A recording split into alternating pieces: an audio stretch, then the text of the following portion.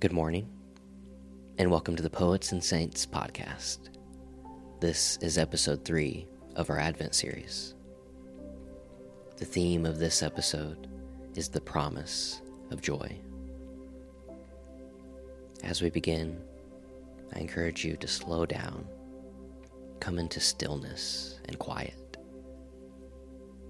Begin breathing deeply, paying attention to the sensation of your breath entering and exiting your body, and listen to these words. Luke 1:26-28. In the 6th month, the angel Gabriel was sent by God to a town in Galilee called Nazareth, to a virgin engaged to a man whose name was Joseph of the house David. The virgin's name was Mary. And he came to her and said, "Greetings, favored one, the Lord is with you."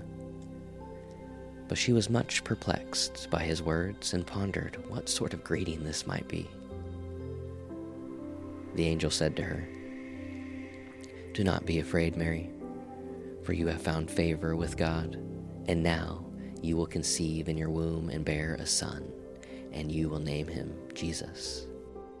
He will be great and will be called Son of the Most High, and the Lord God will give to him the throne of his ancestor David. He will reign over the house of Jacob forever, and of his kingdom there will be no end." Mary said to the angel, "How can this be, since I am a virgin?" The angel said to her, "The Holy Spirit will come upon you, and the power of the Most High will overshadow you. Therefore the child to be born will be holy. He will be called Son of God.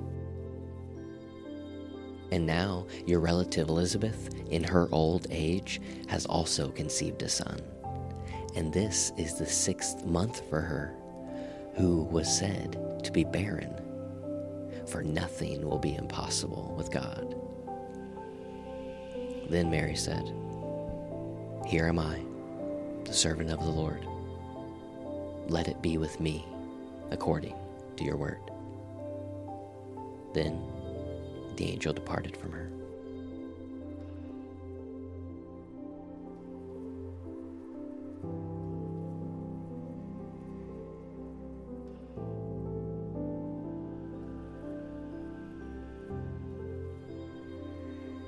On Joy and Sorrow by Khalil Gibran. Then a woman said, "Speak to us of joy and sorrow."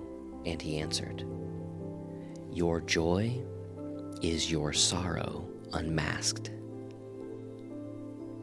And the self-same well from which your laughter rises was oftentimes filled with your tears.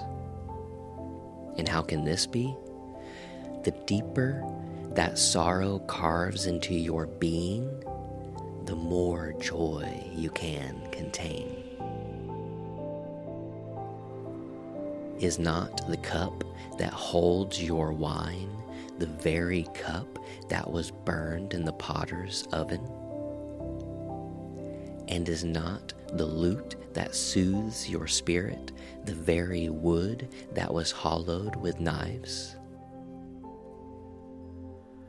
When you are joyous, look deep into your heart, and you shall find it is only that which has given you sorrow that is giving you joy. When you are sorrowful, look again in your heart, and you shall see that in truth you are weeping for that which has been your delight. Some of you say, "Joy is greater than sorrow," and others say, "Nay, sorrow is the greater." But I say unto you, they are inseparable. Together they come, and when one sits alone with you at your board, remember that the other is asleep upon your bed. Verily, you are suspended like scales between your sorrow and your joy. Only when you are empty are you at a standstill and balanced.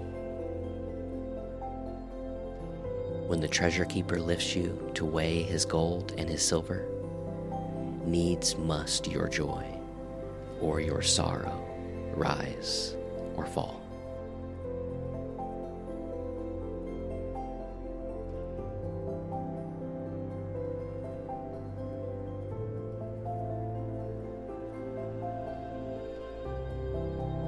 Our Father in heaven, hallowed be your name.